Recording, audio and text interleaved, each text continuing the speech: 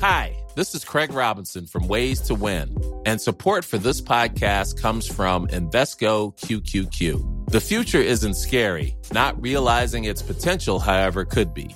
Just like on the recruiting trail, I've seen potential come in many forms as a coach. Learn more at Invesco.com/QQQ. Let's rethink possibility. Invesco Distributors, Inc. Ever catch yourself eating the same flavorless dinner 3 days in a row? Dreaming of something better? Well, HelloFresh is your guilt-free dream come true, baby. It's me, Keke Palmer. Let's wake up those taste buds with hot, juicy pecan-crusted chicken or garlic butter shrimp scampi. Hello Fresh. Stop dreaming of all the delicious possibilities and dig in at HelloFresh.com. Let's get this dinner party started.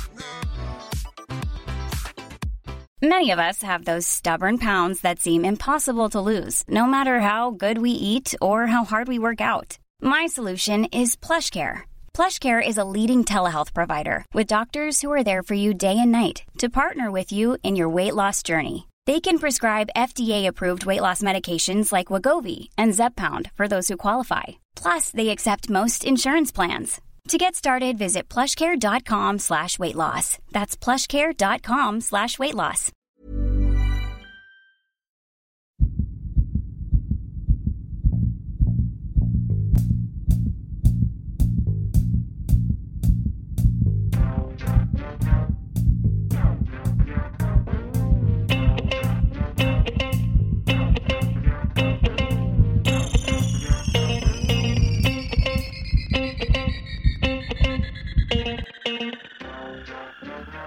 Welcome, everybody, to another episode of Dr. Matt and Dr. Mike's Medical Podcast.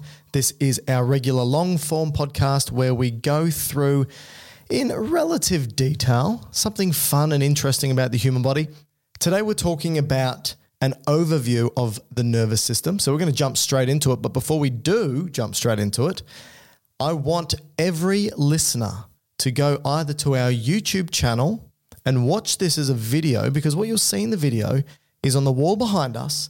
Not only do we have our silver YouTube Is that in frame? button, it is in frame. Okay. The silver YouTube button and plaque that says, congratulations, Dr. Matt and Dr. Mike, for hitting 100,000 subscribers on your YouTube channel.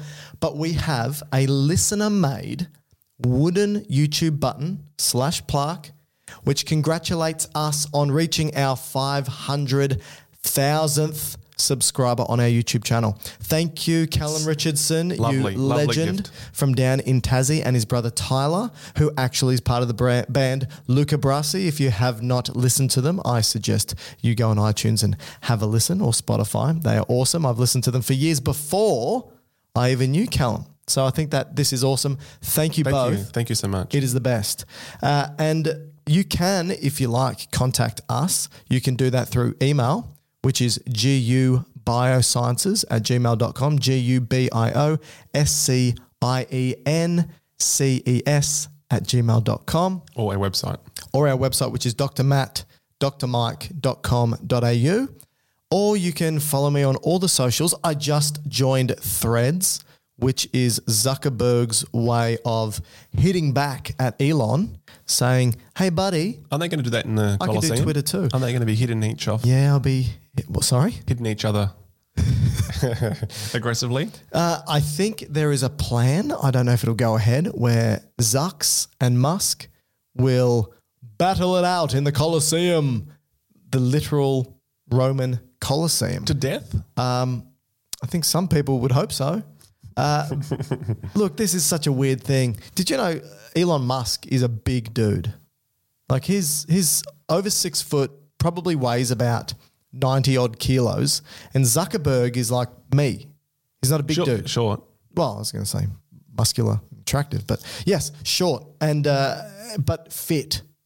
So it'll be very interesting because I don't know how fit Elon Musk is, but I know the Zucks is fit. He did Murph. He finished Murph. Have you heard of Murph? No.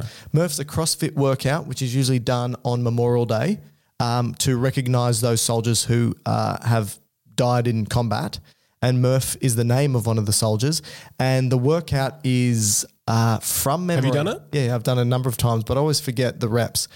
It's a 100 pull-ups, 200 push-ups, 300 air squats, and I think something like a 5-mile run. In a day or in one go? Yeah, in one go. Okay. But you also wear a 10-kilogram weighted vest Wow.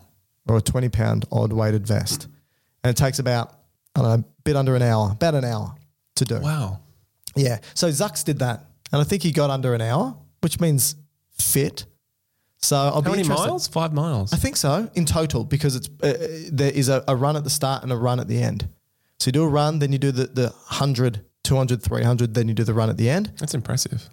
Yeah, it's a good workout. It takes at least 45 minutes to do. I couldn't do the pull-up part. I'm terrible. Don't think you pull-ups. could do any of the part. No, I reckon the rest I could. With the vest? Yep. Yeah, okay. 5 miles is a lot though. How long is that in kilometres? It's what, 2.2. 7 Ks? It's about 2.2, is that right? 1.6. 1.6. No, I'm thinking pounds to kilos. Yes, 1.6. So to be around about, 8K. about 8 Ks. Wow. I could be- look, even that. I could be wrong about the details of the Murph workout, but it's a big workout. Here it is. The Murph workout is, if you want the specifics, it's the run I estimated. It's a 1 mile run, Okay. 100 pull-ups, 200 push-ups, 300 squats, then another 1 mile run, and you do this in a 20-pound vest, so a bit under 10-kilo vest. So 2 miles runs in total. Yes. Okay. If you want, listener, if you want video footage of Matt and I doing this for the podcast and for the YouTube channel, we'll do it. Won't you, Matt? Yeah. Okay. Yep. I haven't got a vest. I've got one. I've got 2 actually. So there you go. Yeah, but Perfect. it won't fit me. No, that's one size fits big. Not your vest size. No, it even says fits redheads. All right, let's jump into it. Like I said, if you do want to contact us, you can contact us on all those different channels, including social media. I am on Threads, like I said, and it's just at Dr. Mike Todorovic, DrMikeTodorovic. That's my name. Come say hi. Let's have a chat. Today we're talking about an overview of the nervous system, and as we all know... We haven't done this before. No, so we have done Just aspects of the nervous system. We've done the brain, and we've done action potentials and greater potentials, and we've done cranial nerves, and we've done the autonomic nervous system. But we haven't done it where we've sort of bring it all together. So obviously we're not going to be going into so much detail that it's going to be a 5, 6, 7 hour podcast. Which it would be, yeah. We could do. I mean, you and I can No, talk we're not for doing that it. long. Keep going. Okay, Keep sorry.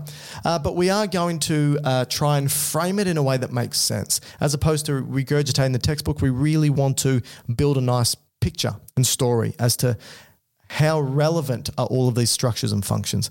And we're going to begin by me reading a story, a poem, an event, a metaphor, euphemism, all of the above. Okay, here we go.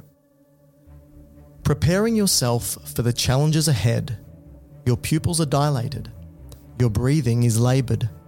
You can feel your heart trying to escape from every beat from your chest.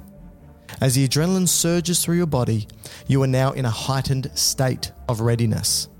Scanning the field, you're capturing every detail, the grass bending under the weight of the cool breeze, the resounding chorus of the crowd echoing across the stadium, the smell of sweat and excitement fueling the symphony of players conducted by the dance of the ball.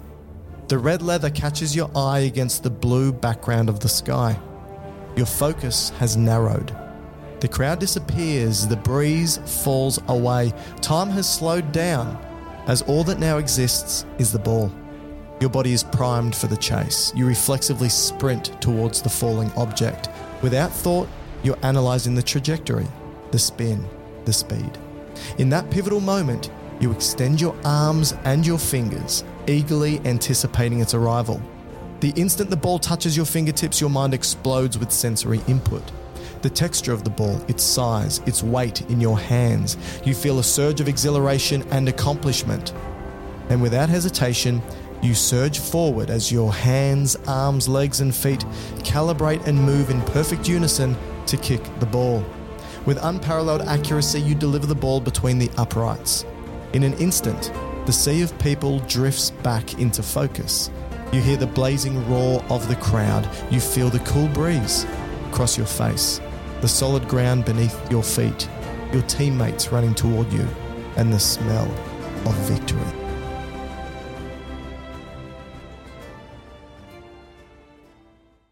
So, Lovely. thank you. I wrote that. Did you? Yep. With the help of AI? Nope. Not for a second. Wow. Okay, maybe That's for impressive. 10 seconds. Okay, what was it? What does all that mean? No, like, was it a sport? That, Oh, okay. So, yeah. So, for our dear international listener, this is what I was thinking about Australian rules football, Right. which probably isn't a great sport to use as an analogy, considering most people around the world don't know what that is. But basically, it's a combination between rugby, soccer, Gaelic football, probably a combination of all those. Yeah, I think so. Basically, you've got a red leather ball that you kick and run with and bounce, and the goal is to kick it between. You've got ultimately 4 posts sticking out of the ground, but you want to kick the ball between the two middle upright posts For greater points. for larger. All right, so you painted this picture of Beautifully. a story, of a story to illustrate what the body is capable of Yeah, neurologically. yeah, So you had things there like you spoke about the pupil, your breathing rate, your heart rate. pupils. Yeah, So that is in reference to the autonomic functions of the body. yeah, yep. You had vision, sound, smell. That's the special sensory. Mm-hmm. Okay. You had, spoke about vision, but the vision being processed to the minute detail. So parts of the brain that is about integrating visual sensory information to make sense of. Then you had highly coordinated movement. So that would be something that's in the higher functioning of your prefrontal cortex, the cerebellum, the basal ganglia. Or basal nuclei. Yeah. And then you have had other sensory information being proprioception, tactile, mechanico thing. And then, how the body and the brain speak to one another. So this would be spinal cord, brain, spinal nerves, all put together. So that story... Plus reward pathways. Right. So that story was Well done. an analogy to try to demonstrate how the nervous system, although vast and complicated, all works together in different ways. Is that right? Yeah. I think obviously it doesn't capture it all, but the aim was to try and give everyday relevance to some of the things we probably take for granted that are due to the nervous system. And we probably know, but we probably don't understand the how or why and the way that the gears or cogs of the nervous system interlock in order to create, the seamless clockwork functioning of the nervous system. Yeah. So it was a good story. All right, here we go. Congratulations. Okay. But Sound like my dad. But there were some missing aspects. That, Okay, here we go. So it's hard. Ladies and gentlemen, it's hard for me to comment because AFL, I wouldn't say it's my first choice in winter sports. I didn't grow It's up not in cricket. Victoria or South Australia or Western Australia. Yeah. So in New South Wales, Queensland, it's rugby. But anyway, I'll Sydney Swans. I'll go with the story. Okay. My new Brisbane Lions are pretty good. Anyway, Were. so a couple of things that you obviously missed. All right, go. So being an AFL game, there would have been a fight in the crowd. Oh, fair point. Yes. So that would have been something to do with the aggression part of your brain, the amygdala. Right. Yeah. Good point. Yeah. Yeah. After the game, so they're obviously winning the game, celebrating with getting drunk. Oh, yes. So alcohol and how the effect of alcohol has on the brain. Also fair. Yeah. Yes. And possibly you could look at the recovery. Oh. So right. ice baths. Yes. So temperature. Electrolytes. Yeah. So, but you did a fair job. Also didn't talk about, you did talk about fights and also getting a good hard knock of the ball. Yeah, I was going to talk about pain. ACL injury. Yeah. So one of the teammates got stretchered off with a ruptured ACL. So that would have been Out of all Australian exception. sports, this is a bit of a digression. Which sport do you think has the highest injury prevalence for ACLs? if I was going to guess, it'd be probably something like netball or squash. It's netball and then it's AFL. Oh, really? Yeah. Anyway, digression, Yeah. but that's okay. Two sports that probably people outside of Australia don't really play. Is netball international outside of It's Australasia? played in the Olympics. Okay. Is it? Yeah. All right, there you go. There you go. It's not really a sport that, Or at least the Commonwealth Games. yeah, it's probably just that because I can only think of Commonwealth countries that tend to play it. Yeah. If It's usually New Zealand, Australia, possibly England. If you're a non-Commonwealth listener and you play netball, let us know. We don't know much. All right, so anything else I missed out? Would you like to give me a nice paper cut and pour lemon juice on it? Anything else that you'd sort of like We covered no C-section. And I don't know how often you get paper cuts in an AFL game. Maybe the coach. as they're flipping the pages of the playbook? Yeah. All right, so what I want to do, if that's okay, and feel free, Matt. So as the listener probably knows, we don't really prepare for this. That's the most preparation I've ever put into a podcast. And so when it was well done, honestly. Thank you. And when it comes to the rest of the podcast, we sort of just fly by the seat of our pants and try and have it so that the listener is, a fly on the wall to a conversation of two academics who talk about this stuff for a living. And so the first thing I want to talk about is, you don't need to be an athlete, like in the analogy, standing amidst a crowded stadium to immerse yourself in the profound sensoria of the world, all the information that the world is throwing at you every day. So, you can experience this sitting at home watching Netflix or driving your car to the local shops or finishing Walking your dog. Walking your dog? Oh, your dog would be experiencing a huge amount of sensoria as well. Yeah, different types. We might refer to that. Particularly smell. Yes. Working on a report in your office space. Like you are going to be experiencing sensory information pretty much like the athlete is in the crowd. And so this information that's coming in, it's a mind-boggling amount of information that we don't realize. Something like 1 million bits of information per second the brain is receiving.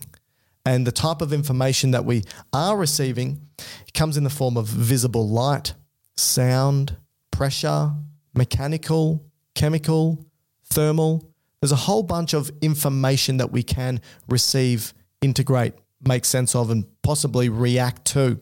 And we generally detect them and interpret them using what we call our 5 senses. So what are the 5 senses? Well, you have vision. Yep. Hearing. So sight, hearing. Smell, taste, yep, touch, That's the 5, and gut feeling. Oh, here we go. Okay, is that one now? Is that added on? All right. So, okay, good point. Those 5 that everyone knows about, that's always spoken about. We have far more than 5 senses. This is the important thing. So we can detect more than just those things. So our body can detect things like proprioception. You could argue that's touch, but keep going. So, well, no. I reckon you could. I'll tell you why. It's mechanico.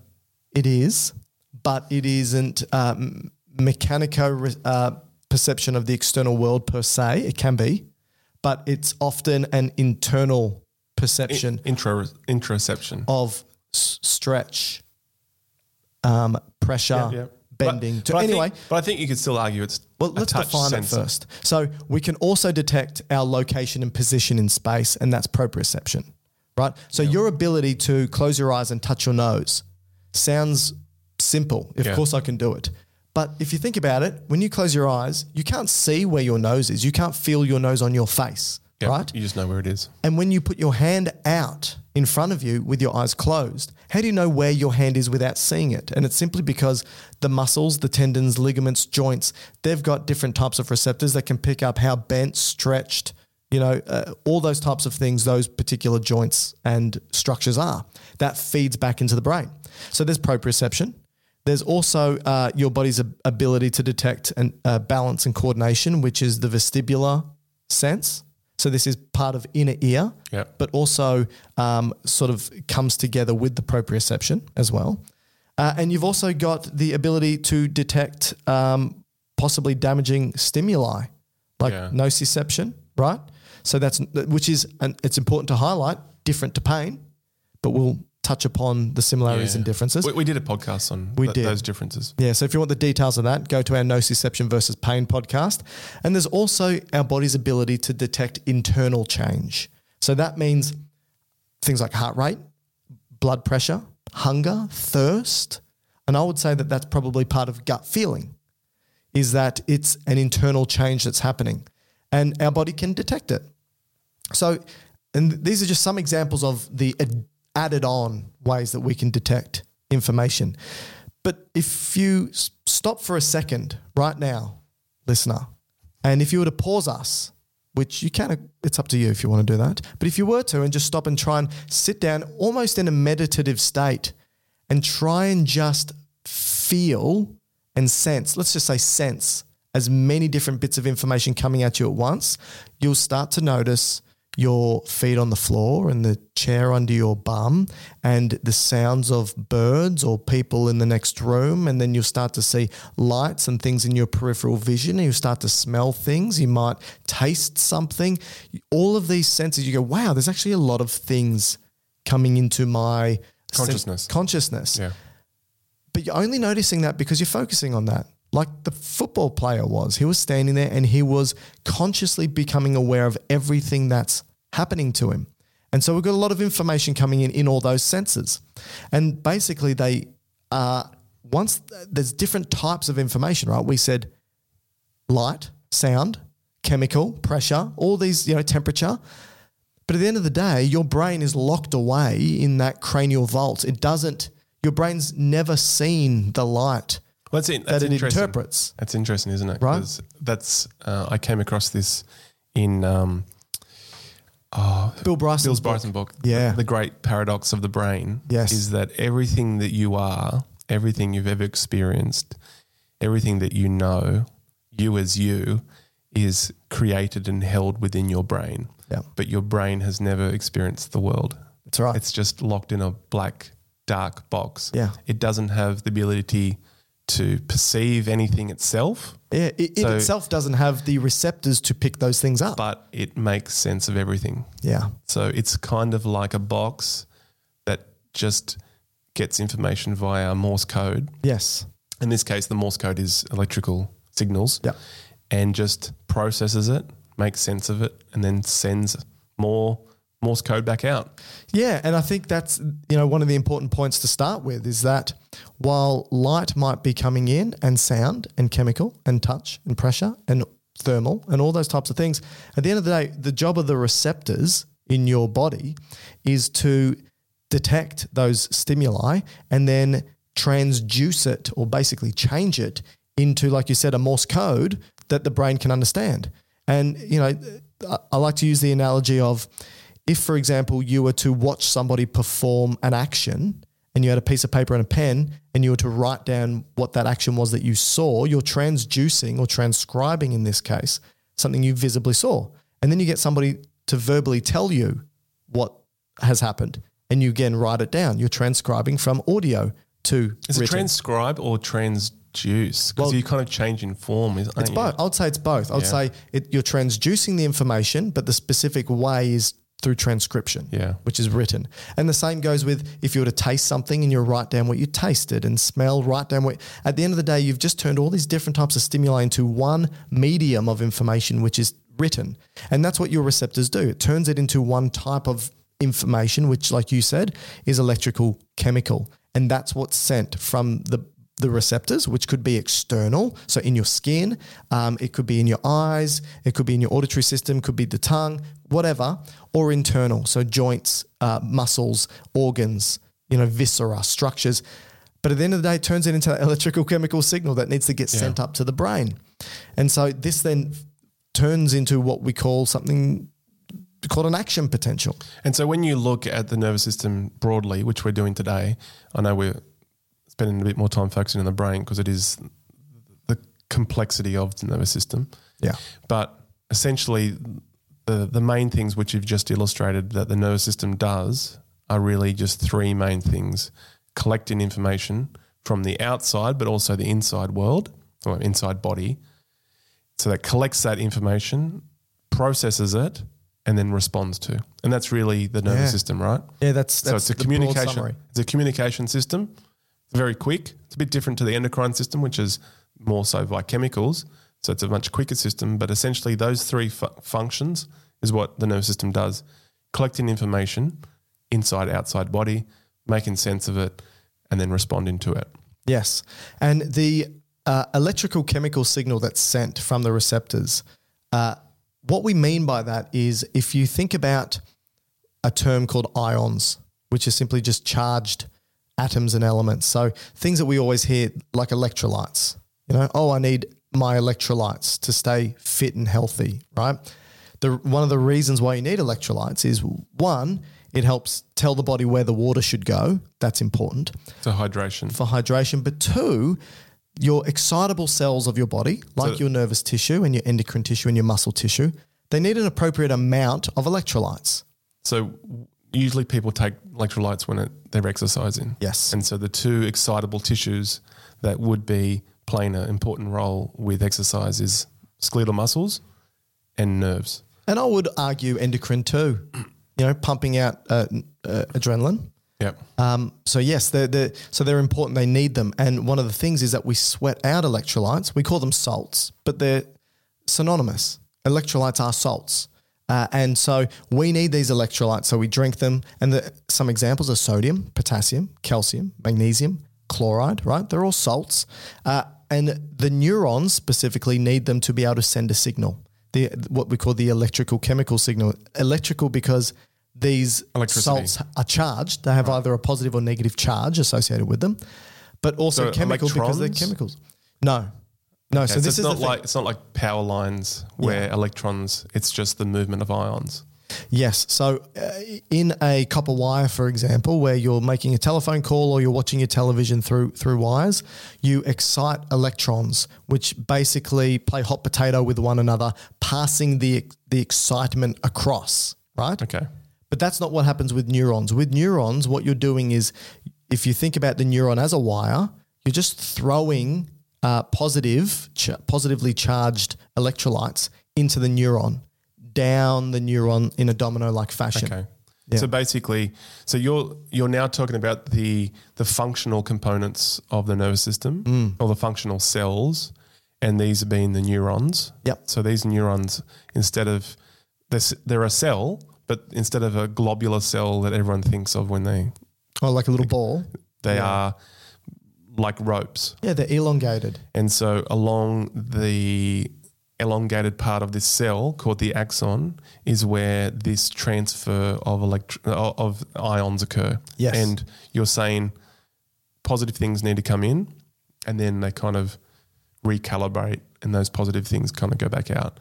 And so usually this action potential is where sodium goes in, followed by potassium going out, and then it gets recalibrated by an enzyme. Yeah. Is that okay?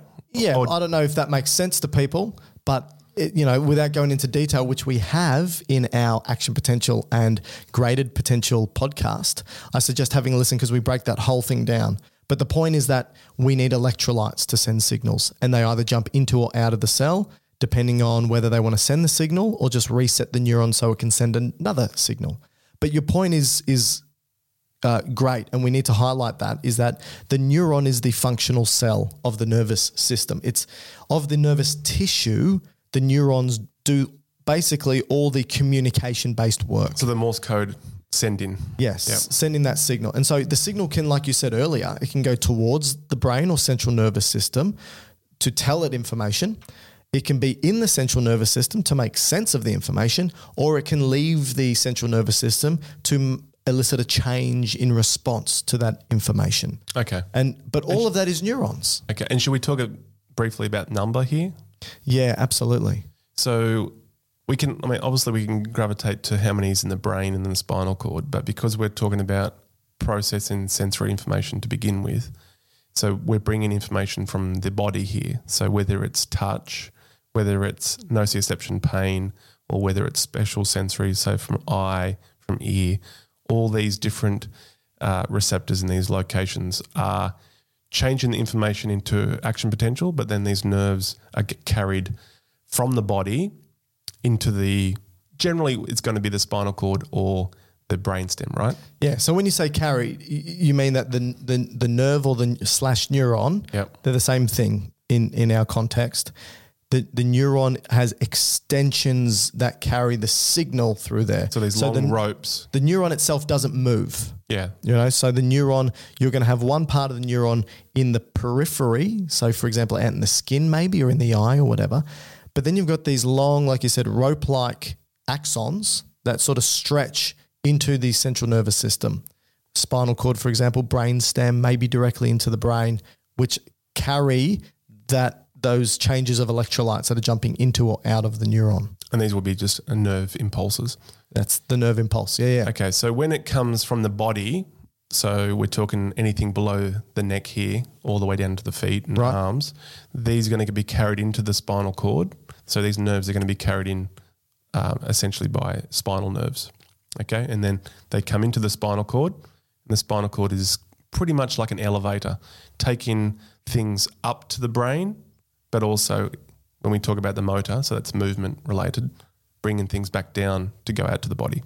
Okay, so depending on which nerve we're talking about, these could be quite small, but they can also be quite large in number. So when we look at, say, the largest spinal nerve in the body, being the sciatic nerve, which is the big nerve that sits kind of in your bum, behind your bum muscles. It's the largest cell in the body. So, or longest cell, that's right. So this could be upwards, depends how long your legs are. Yeah, so for you, about 3 meters long. Could be anywhere from 1 meter to 1.5 meters. Yeah. This is how long the cells are. Yeah. This one site, the one neuron that's leaving that spinal cord you're talking about the motor neuron in this case, right? We're talking about the sensory aspect. Well, the sensory could be even longer, depending on what type of sensory. But because in some sensory, if it's going from your toe, it could continue all the way up to your kind of brainstem region until it changes, right? Wouldn't it speak to other neurons as a sensory? Because there's three neurons that are usually spoken to from. Yeah, but if it's a pain or temperature, that usually synapses when it comes in, right? Whereas the dorsal column, goes all the way up to the brainstem. Yeah, medulla. Oh, good point. So that's a long one. So you got a very long sensory neuron there. Yeah, absolutely. But in any case, this sciatic nerve, this just show you how big it is. It's about the size of your thumb in diameter. Yeah. And within that, so if you were to cut it and look through it in its trunk, it would have hundreds of thousands of individual axons or neurons or nerves within it. Yes, that make up the nerve. Yeah. So generally speaking, when you refer to a nerve, the nerve often will have bundles or accumulations of individual neurons. Yep. And we tend to call, the sciatic nerve, but obviously there's redundancy in the nerve, right? You got multiple neurons because it goes to a multitude of places. That's right. So the sciatic nerve doesn't just go to your toes, for example. It's going to shoot off in all parts of your leg, 1,000 directions. Both in movement, but also sensory. And so this is important. Just as a note, while we're here, this is one way that you can break up. When you study the nervous system, you can break it up into sensory components and motor components. Yeah. So what's going up towards the central nervous system, what's going out and away. And so another thing we can add here is we spoke about neurons being the action potential, nerve impulse, communication cells. The functional unit. The functional unit. But if we cut the sciatic nerve and looked in, what you're going to see in there is a lot of white tissue. Right. Now, this is not the best example because you would have heard the term use your grey matter and white matter, right? Yep. That's referring to the central nervous system. So again, another way we can look at the nervous system is structurally, we can break it into the central nervous system and peripheral nervous system. The central nervous system is generally referred to as the brain and the spinal cord. Brainstem. And brainstem. But because we're outside at the moment with the sciatic nerve, this is the peripheral nervous system. Yep. So this is anything outside the brain or spinal cord.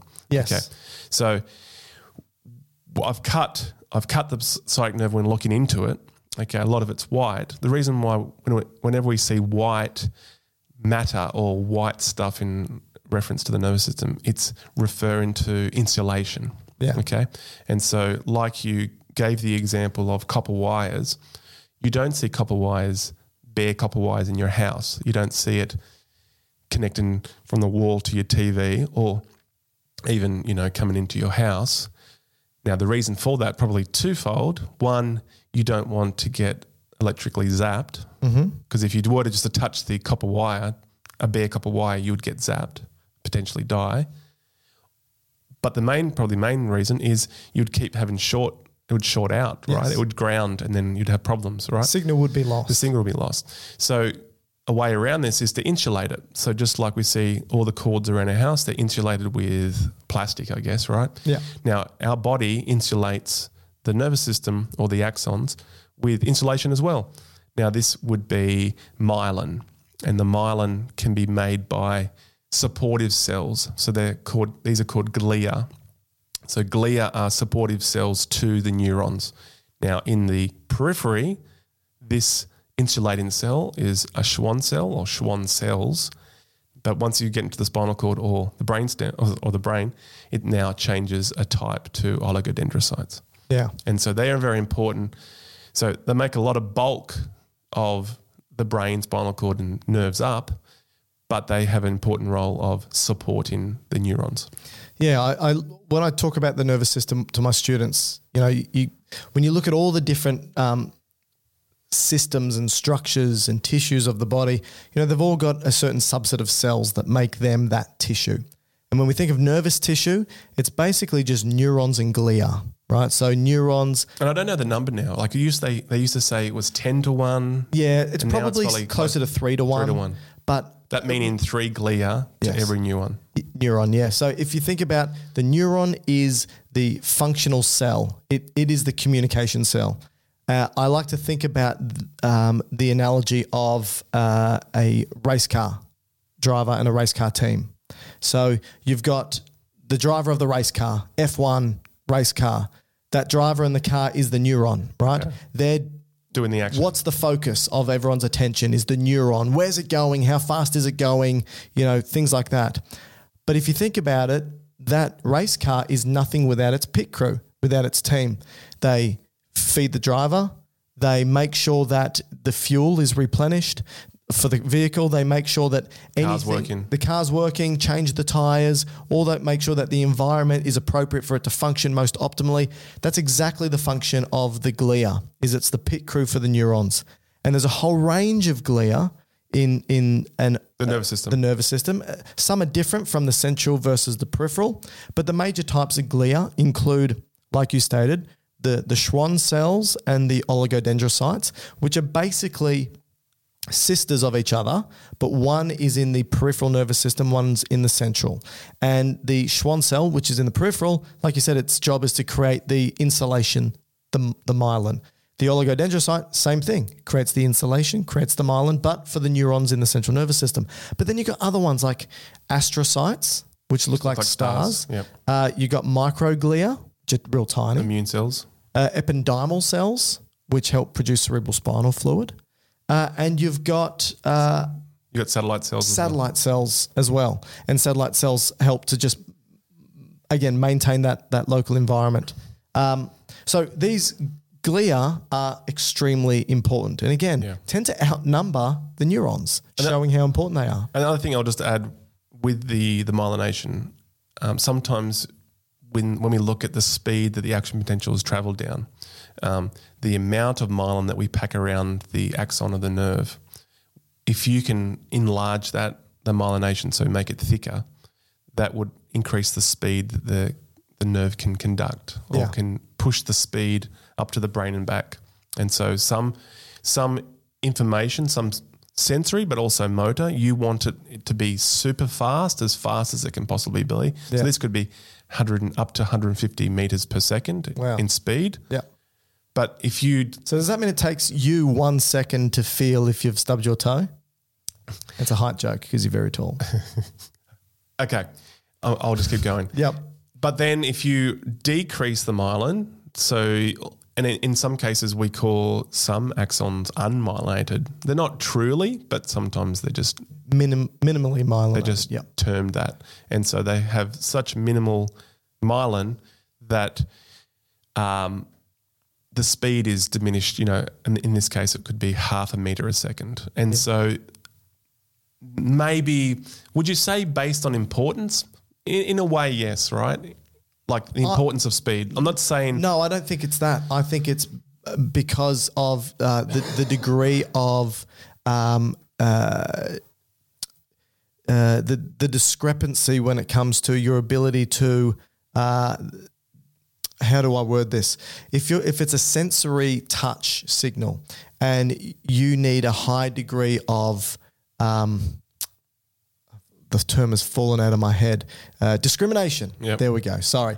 So it's all about discrimination. So if for sensory information and it's fine touch, you need a high degree of discrimination. So it needs to be a well-myelinated neuron because you don't want to lose this important signal. But if it's a relatively unmyelinated, like a nociceptive. Yeah, like a pain one.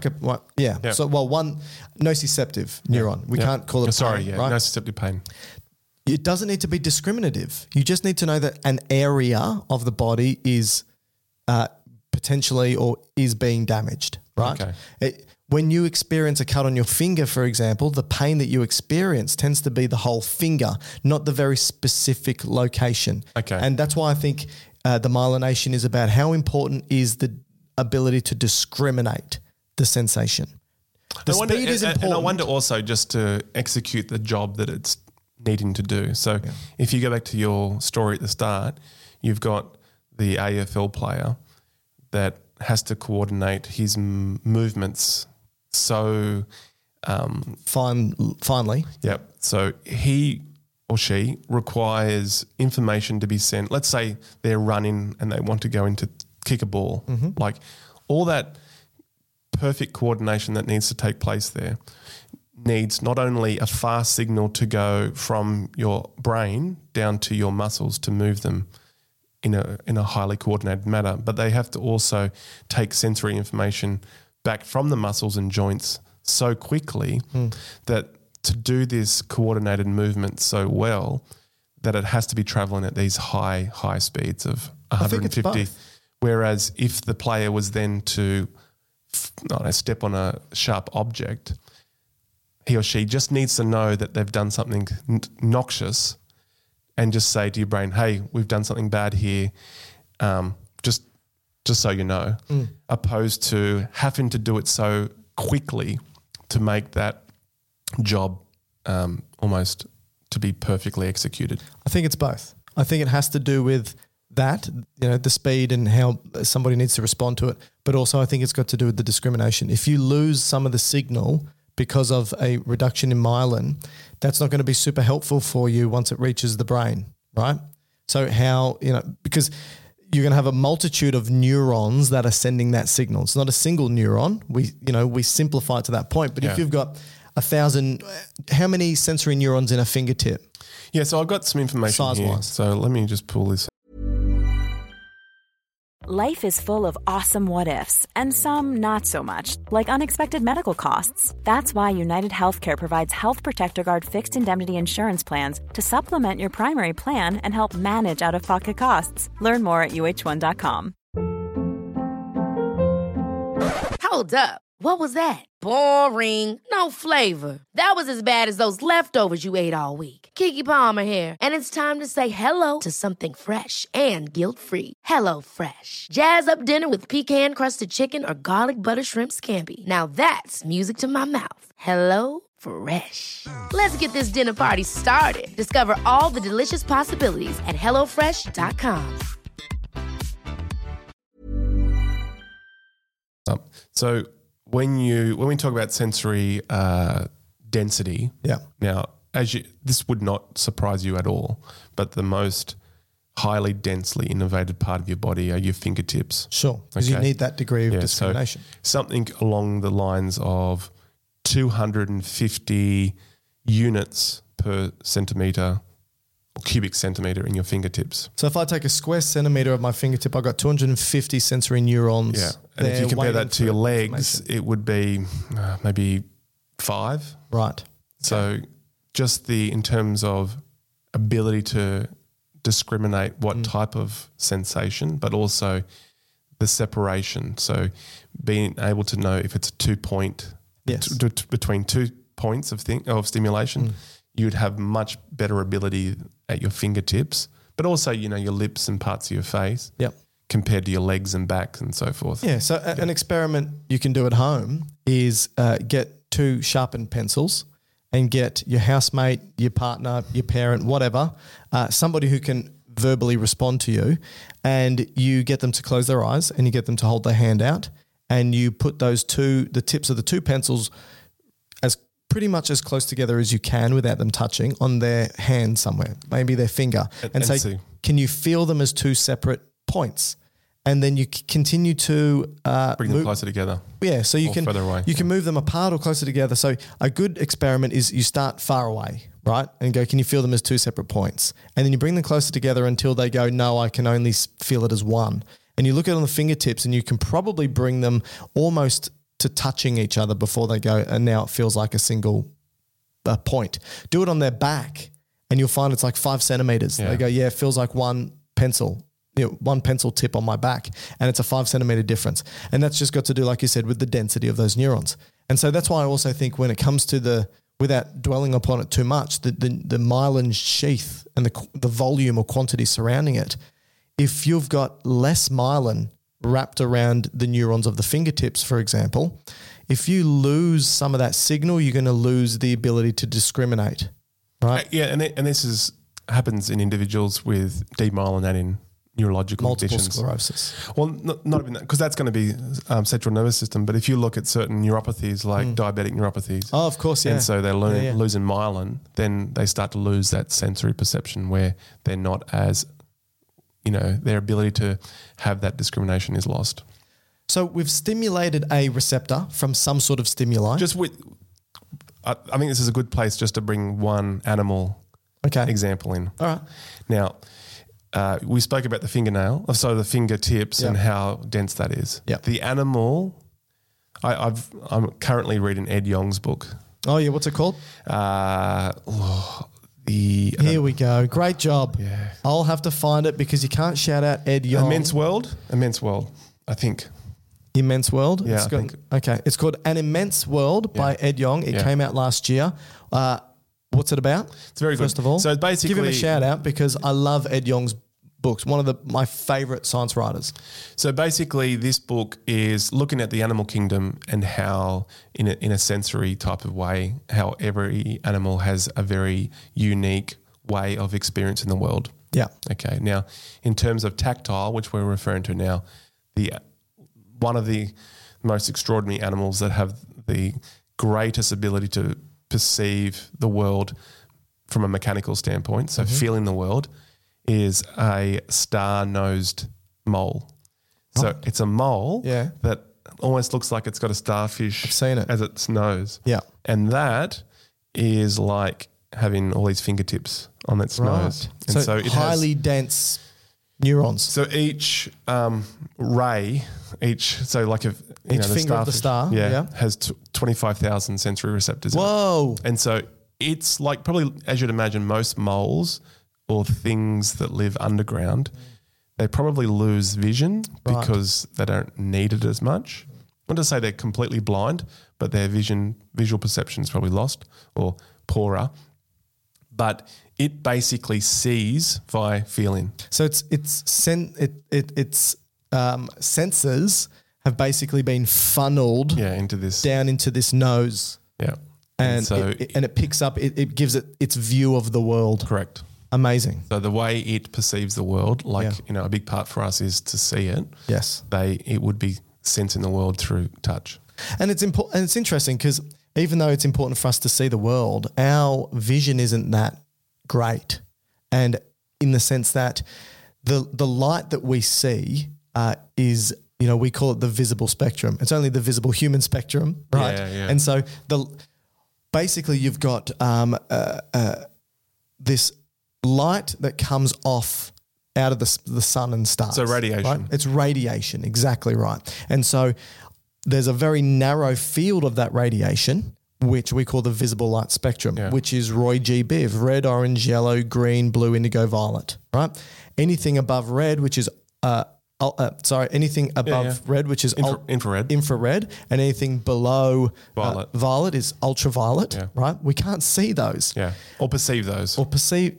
Yes. But some animals can. Exactly. Some animals really can. So bees, for example, and other organisms actually see their visible light spectrum sits outside of that. So the point is that I want to make is that We can only detect what our receptors allow for us to that's detect. So another great example that I use for our students is ultraviolet, right? The UV, which is UV. UV light that comes from the sun, we cannot detect. We don't have UV receptors in our body. But we can see the impact of UV because we get sunburnt. And the sunburn is from the UV. We can't detect the sunburn. We can detect the heat that corresponds with the light from the sun. And that kind of would be infrared, but we're feeling that as heat. Yeah. Feeling it as heat. That's exactly right. So, but that's not the UV that we're feeling. But I wonder if UV, in a way, we do have the ability to perceive, but it is processed in not a sensory manner, but almost like an output manner. So we have UV that hits the skin and certain cells will... Like melanocytes, for example. Yeah, melanocytes, but also it can transfer into, the start of vitamin D. And so whether that's true, actually, we have organelles or certain cellular, components that do perceive UV as something, but don't really tell our brain or our nervous system about it. But I think perceive is the wrong term. I think perceive is a loaded term that means we've got the ability to have a perception of it, meaning conscious. Yeah. And so when I say, we can't detect it, I'm meaning... That's what you're meaning. That conscious detection. Yeah. But yes, obviously UV light has its effects on the body. Like you said, the steroids within the skin, it changes them chemically and begins the process of vitamin D synthesis. And like you said, it stimulates the melanocytes to produce melanin, which is like an umbrella for the cells, stopping sunscreen. UV damage to the DNA. Yeah, it's sunscreen for the cells, exactly. Endogenous sunscreen. So I just wanted to highlight that additional point because I think that's important. We don't detect everything that the world can provide us, right? So once we've detected it and we've transduced it and we've created this action potential, which again is just electrolytes being thrown into that neuron down along the stretched axon, it's going to enter the central nervous system, as you finally highlighted, which is going to be the spinal cord. So that's for the body. Yeah, the brain. And all those entry points are spinal nerves. Yeah, so for example, if something's happening at your feet, legs, trunk, arms and shoulders up to your neck, it's coming in through spinal nerves. Yep. But if you've got some sort of sensory detection of the head and neck and maybe a little bit of some internal detection, lungs, digestive, heart, that's going to be detected by the cranial nerves. Yeah, so that could be vision, smell, hearing, balance, face. Yeah. And they come in directly into the brainstem and brain. Brainstem and brain, yep. Right. They're called cranial nerves. Yeah. So all of this sensory information that is coming in and is being detected needs to get to the central nervous system, which is either brain. Yeah, and so what we've done here is we've highlighted the peripheral aspect now, and we're about to go into central. So this is the structural dichotomy, but we've also done the first part of the function being collecting stimuli. Yes. So pick your stimuli. It doesn't really matter, but we've picked it up from the outside world. This is stimuli, and it transduces it on a receptor, makes it into electrical information. Now it's sent central or into the central system for step 2, and that's processing. So the first degree of processing happens in the thalamus. So the thalamus sits deep in the brain. So you've heard of the hypothalamus, which is a bit of tissue that sits under the thalamus, hence the name. But the thalamus is just this paired walnut sort of structure that sits deep in the brain, and it's the sorting center, the relay center, the post office, whatever analogy you like to use for sensory information. So if you are going to become consciously aware of something, it must go to the thalamus first. And it's great at being able to know, this is a bit of pressure detection coming from the left foot. And then it will send it to the appropriate part of the cerebral cortex, which is the outer few millimeters of the cerebrum of the brain, and it sends it to the place that deals with understanding, interpreting, and making a decision about that piece of sensory information. And so that's why it sorts it out, because all the information that comes to the thalamus, like you said, has all been transduced and transcribed into a particular one format. But because it knows where it's come from, it knows where it should go. Yeah. And so the thalamus will send it off to the right place. Now, the right place, again, for conscious awareness is the cortex, the outer few millimeters, but that's broken up into lobes, right? Okay. Frontal, parietal, temporal, occipital, insular. Yep. These are the various lobes. And broadly, they've got general functions. So if, for example, you've had some auditory stimuli or input, sound, it's going to go to your temporal lobe. If you've had visual, it's going to go to the occipital lobe. If you've had some sort of fine touch, 2-point discrimination, that's going to go to the parietal lobe. If you've got some information that needs you to make some sort of conscious overriding decision, maybe what you've done is you've read a maths problem. That's going to be visual, so it's going to the occipital, but then the occipital might throw it to the frontal lobe for you to make an overarching decision. The occipital lobe will simply just say, I've seen something, right? And I can recognize that shape. Yeah. But then you send it to the frontal lobe that goes, okay, 2 + 2, what the hell does that mean, right? And so the point here is that while all of these various lobes might have their own broad function, they all speak to one another in one way or another. So if we take this football player, for example, standing there on the pitch, I said that the football player was hearing the crowd, right? Hearing the noise of the crowd. Initially. Yeah. Yes, exactly. He was seeing the breeze across the grass. He could see the green grass. He could smell the sweat from the players. And then all of a sudden, he saw the red ball on the background of the blue sky, and all of those sensory inputs disappeared. And this is an important thing that our brain does for us all the time, which is something called desensitization. Right. And so, Matt, have you ever woken up, got ready for work, put your socks on your feet, put your shoes on, and then you head out for work, and then you just feel your socks on your feet for the rest of the day? You're like, oh, or man. you got in the car and the music's real loud. Oh, yeah. Yes. And then after a couple of minutes, it's actually quite a fine volume. Or you say, why was I listening to music this loud? Yes, that's true. Or you come home after work, and if you've got a kind and generous partner who has decided to cook dinner for the family, and you go, oh, that smells delicious. You only smell it for about 10 minutes and then you don't smell it anymore. All these are different types of desensitization, which are actually really, really important functions that the brain does for you subconsciously to basically say, when you first experience it, it's novel and you need to be aware of it because it gives you information about what's happening in and around the world, right? But if it's there for a long period of time, well, you're already aware of it. You don't need to continuously be aware of this. It's not harmful or damaging. It's not threatening or possibly noxious or anything like that. So the brain goes, you know what? I'm just going to chuck it into the background so you're not aware of it. Or delete it out. And that may be the thalamus there, right? Just erases or just edits and filters. In part, it's the thalamus, but it's also happening at the area of the interpretation where... Or even the receptor level, right? Yes. So I don't want to go into the detail because that's not what this podcast is about, but some of the receptors, if they continually become stimulated, usually when you stimulate a receptor, it stimulates this molecular switch inside the cell called a G-coupled protein, right? That becomes phosphorylated if it's stimulated too much. And when that's phosphorylated, it's switched off. Okay. And you can't stimulate it anymore. And that's one aspect of desensitization. So importantly... So that goes to what you were saying about the socks. So you put the socks on and you have these rapidly adapting mechanoreceptors in your calf or your ankle. How tall? You wearing... I've played football socks. Knee-high socks. Okay. Yep. So you're aware that you've compressed... You were a bus driver for a minute. But yeah. compressed it to some degree. Yeah. But then... because they are rapidly adapting, they switch back off. Yeah. And so you no longer have that sense of stimuli anymore. Yeah, imagine if you felt the clothing on your body at all times. Yeah. Imagine... You wouldn't be able to function. And then that's right. So not only all the external stimuli, so temperature, wind movement, all the different times of when you touch something, but then at the same time, all the internal stimuli. Right. So... blood pressure, peristalsis, heart rate and all that, your brain just couldn't process it all.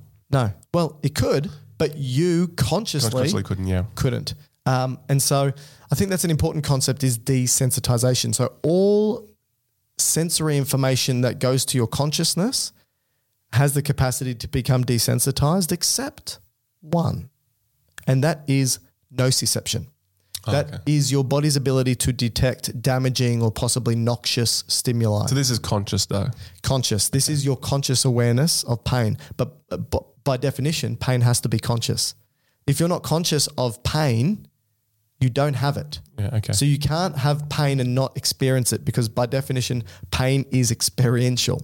Nociception is your body's objective ability to detect Noxious stimuli. So it could be like chemical, so an acid, right? It could be mechanical. Maybe a nail is going into your skin. Could be pressure. Someone's holding or squeezing you too tightly. It could be thermal. Maybe it's too hot or too cold, right? All these things. Or inflammatory. Or inflammatory. Chemicals. Which is chemical. Yeah. So all these things are saying possibly, hey, you are or you might get damaged. Tissue damage. And so obviously the nociceptive pathway, which is just like any other sensory pathway, right? Stimulates a receptor, transduces the signal, goes into the central nervous system, so the spinal cord if it's below the head and neck, or the brain stem and brain if it's above. Okay. And then needs to be going to the thalamus and then needs to be projected to whatever part of the brain for you to be consciously aware of it. The one thing I'll just bring in here, I was going to bring it a bit earlier, but now will work. There's also periods, or there's sometimes times where you want to do responses by reflex as well. So it doesn't need to go up to the brain for it to be responded to. Yeah. And these are known as the reflexes, right? So if you were to have these noxious stimuli, and an example would be if you were to touch something hot without necessarily looking at it. So you were to touch me, yep. You would respond to that noxious stimuli and the response being move your hand away. Yes. Without it processing up to your brain. That's right. Okay, so it can be done at the spinal cord level. Yes. In terms of at least the movement of. Yes. But it will still be processed as, oh, you just touched something hot. Yeah, you would feel the pain after you've dropped the pan, right? But by the time you've done the response, the reflex has occurred. Yes. Yeah. And that's a great point.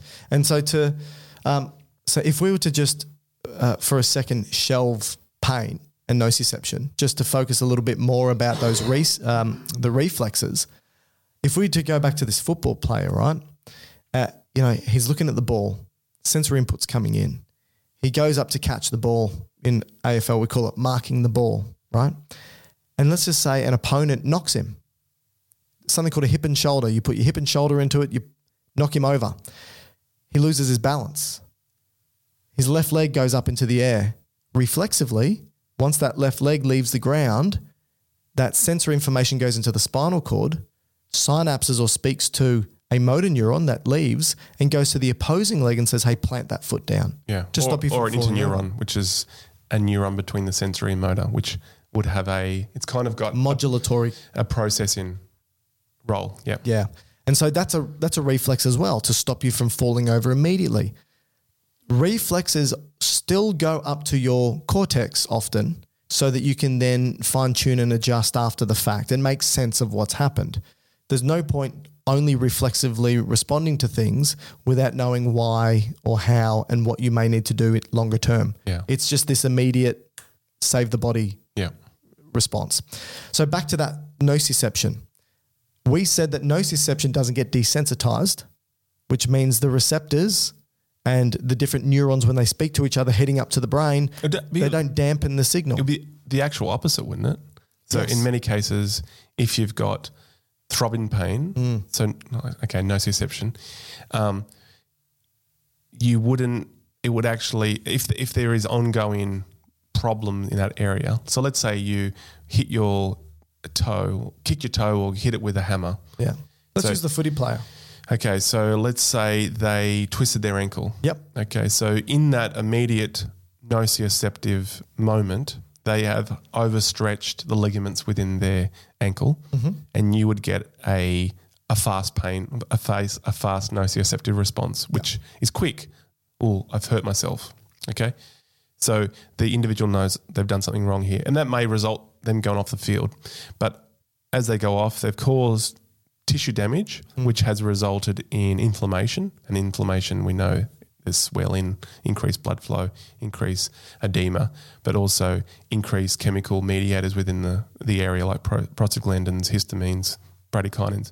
So these are the chemical mediators which are continually activating now the C fibers, which are the unmyelinated nerve fibers. So they're the slowest nerve fibers in the body, but it just keeps ramping it up. So instead of adapting and becoming less conscious, it's Instead of doing the opposite. It's doing the opposite. It's sensitizing it. And so you're becoming more and more and more aware of the ankle now, to the point when the individual goes home and tries to get some rest, sleep that night, the pain is, or the nociception is overwhelming the alertness part of your, let's say, brainstem, and can't sleep. You can't think of anything else but the pain. Exactly. Yeah. So the body's the neurons that become desensitized, like we said, sort of like the molecular switch that responds to the receptor switches off, and the thalamus and other aspects of the cerebral cortex sort of throw it into the background, right? But with the pain that you experience from the nociception, it's because of a number of reasons. One, like you said, the chemical mediators that are released from damage or potential damage to tissues, what these do, they're little prods, and they make it easier for the neurons to fire off, right? And the thing is that they also actually speak to the glia, the supporting cells of these nociceptive neurons, and they tell them, hey, something's going on, something's wrong, right? Don't let the neuron ignore it, okay? So can you please start releasing some inflammatory chemicals, some pro-excitatory chemicals as well? And the glia, even though they're not even damaged, they start releasing chemicals that say to the neuron, hey, don't ignore this. This is a warning system. Protect yourself. Something's wrong. And so it's there so that you, one, avoid using that part of the body to help it heal. Which makes sense. Which makes total sense. So that you do something about it, right? And this is, or stop using it. And this is the reason why I hate the saying no pain, no gain, because if you continue to experience pain, you can continue to ramp it up to this point where maybe the tissue's healed, but the glia and the other cells just continue to release those chemicals. And now you've got a problem called chronic pain where you can't resolve it, or it's very difficult at least to resolve. And so you've now sensitized nociceptors to the point where you just constantly experience pain. So let's just very quickly, before we get off nociception and pain, once that nociceptive signal has gone up to the brain and you're aware, oh, it's the foot, right? Oh, now I'm experiencing negative emotional side effects. So, oh, I don't like this. I'm sad. I'm unhappy. Oh, it's stimulated a sympathetic response, a fight or flight response, which we'll get to in a sec. The nociceptive signal, as it travels up to the cortex, speaks to other areas, which we call the pain matrix, which is a multitude of areas in the brain, which basically makes you have all of that psychosocial aspect of pain, the psychological side, the emotional side, and the way that it can negatively affect you. And so that is now pain. Pain is the experience, subjective.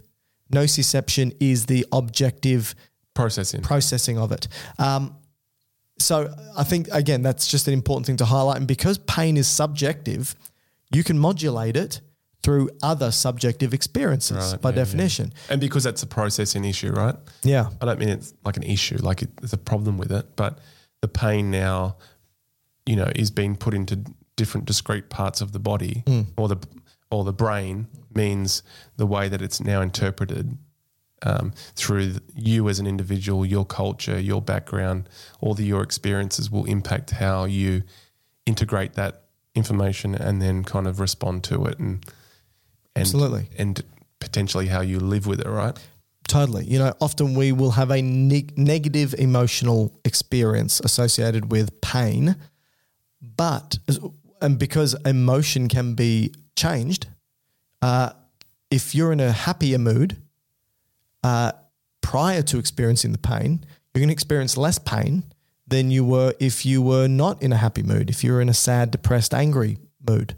Again, because it's a subjective experience, it's going to be altered by other subjective experiences. I wonder, this is probably a poor example, but it's just interesting with the way it's thought of is, recently 5 weeks ago, my wife and I had a baby. Congratulations. And so that process for my wife is obviously one of the most painful things you would experience as a human. I'm sure. But you'll go back to it, right? Yeah. So there's a degree of happiness, at least at the end, right? Yeah. And I know they forget about the pain of it. But I wonder if that is a kind of analogy too, where it is the most, well, nociceptively, one of the most painful things you'll experience. But because the end product is this beautiful thing, then the subjectiveness of that experience then gets altered. Absolutely. The affective nature of it. Absolutely agree. So I think that's just an important thing to highlight, is just that difference between nociception and pain and sensitization versus desensitization. Another thing quickly, just on that topic, because I think we should still talk about it because it's important, is let's just say the footy player does sprain his ankle. What is the first thing he does when he hurts his ankle? Well, he would be probably on the ground. Yes. And he would be trying to move it or touch it or do something to it to see. Yeah. Oh, you mean in response to the pain itself, Yes. not the whole experience? Yes. Oh, okay. So anytime you have that kind of, painful nociceptive response, you generally will rub it or do something to it. Yeah, like when you fall over and scrape your knee, you sort of rub it. And this is talking about the pain gate theory, which sort of falls in and out of favour as every decade, comes and goes. But basically is simply talking about the fact that a lot of it has to do with trying to desensitize nociceptors by stimulating other sensory receptors. So by stimulating touch receptors and pressure receptors and So would that be at the central peripheral kind of junction? Yeah. So what you're trying to do is, if you've got nociceptors being stimulated peripherally from a sprained ankle or grazed knee, you're going to rub the sensory receptors in those areas. Because, again, all roads lead to Rome, meaning all these sensory neurons enter the spinal cord at the same area-ish, only so much information we spoke about. You can only be conscious of so much information. And if it's new information, such as new touch information, it might overwhelm the nociceptive or minimize the nociceptive signal. And so it's not going to work long term, but in that moment, rubbing that area might help diminish the pain experienced in that moment because of the pain gate theory. Basically, you're shutting the gate on the nociceptive signal because you're opening the gate for the other sensory signals. Which makes sense, because some of those touch mechano responses would travel faster, and they potentially have greater number and density. So you may be overwhelming the sensory experience just by doing that, right? Yeah. And then you could add other things into it that you likely may see within a dressing room. Yeah. Is they're having ice baths, or they rub in deep heat on themselves. Yeah. And that in many ways, I mean, I'm sure having an ice bath has other implications on things. Yeah. But just the temperature experience. Yeah. Like stimulating sensory neurons. It's just changing the subjectiveness of it, right? Have you ever watched the footy and you've seen a player get absolutely smashed, pummeled, destroyed, knocked to the head, huge gashes, wounds, cuts, breaks even, and they keep playing? And maybe you go, whoa, I would be maybe not breaks, but yeah. I would be in agony. Right? What's going on? Well, that's the modulating aspect of the nociception experience. So that's where, if you look at nociception, I don't want to really go back to what we've done previously, but basically we have if we're just purely talking about nociception, which is the physiology of processing noxious stimuli, you have, again, the transduction, changing the stimuli into an action potential. You have the transmission, you have the perception, but then you have the modulation, which is descending. The descending part, which has the maybe the central nervous system's ability to go back to let's say the gate, and may release certain endogenous chemicals. They're sometimes referred to as opioids, your own opioid system, to downplay the signaling.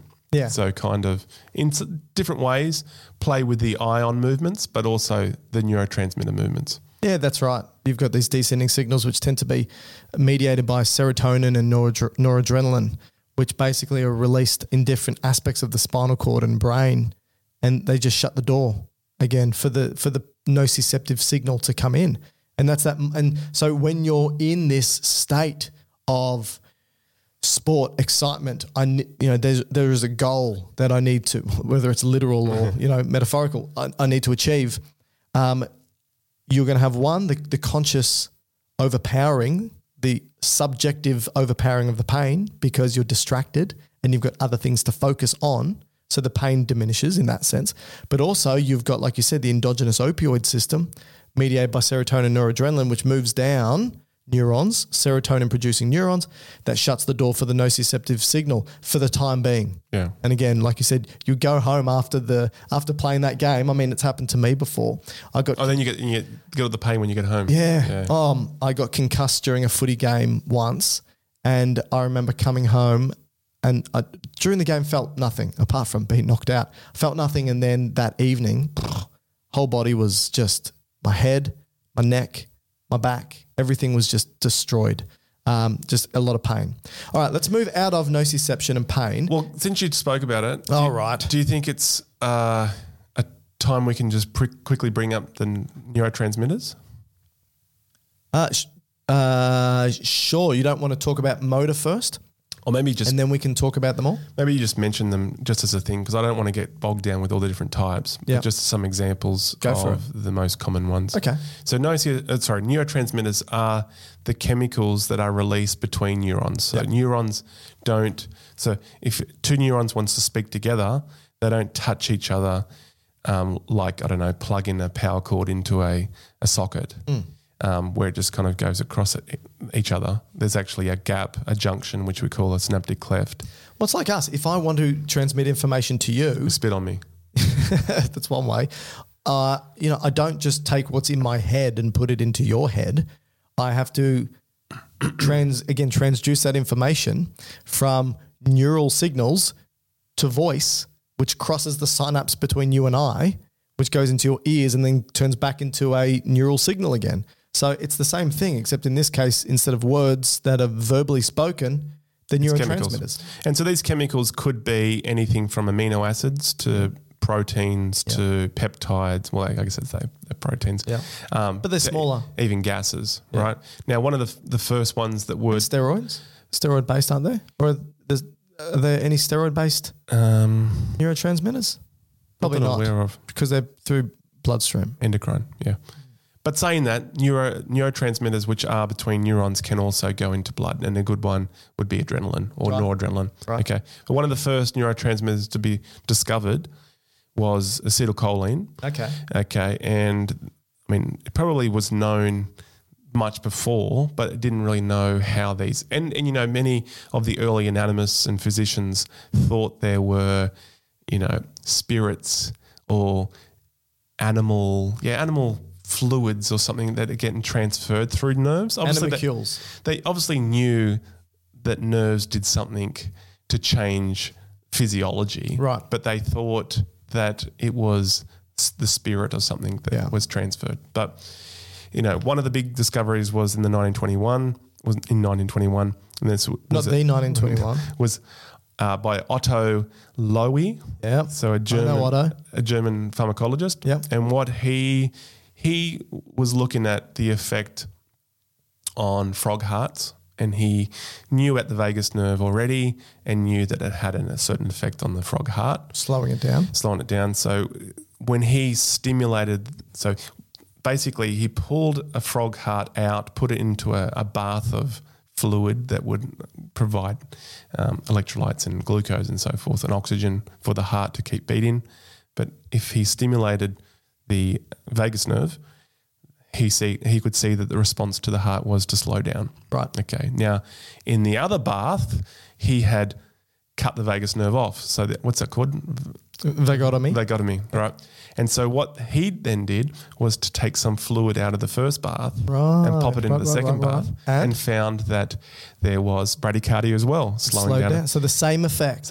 And so he termed this vagostuff. Right, which is sometimes what I call you. Which just means vagus nerve stuff. Vagus stuff. Right. And so this was the first identification of something was coming chemically out of a nerve to create a response. And it wasn't until other clinicians, I think in London, actually isolated it and then, could find that there was a response to being a neurotransmitter. Acetylcholine being kind of 2 in 1, right? Yep. Opposed to an amino acid. Yep. Acetylcholine being acetate and choline as a packaged neurotransmitter.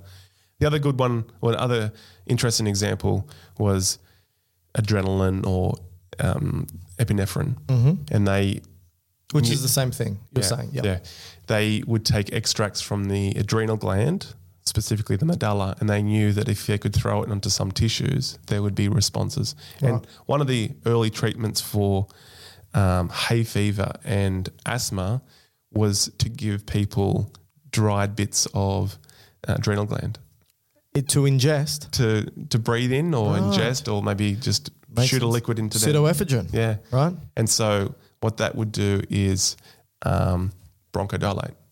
Opposite. Yeah. Bronchoconstrict, you mean?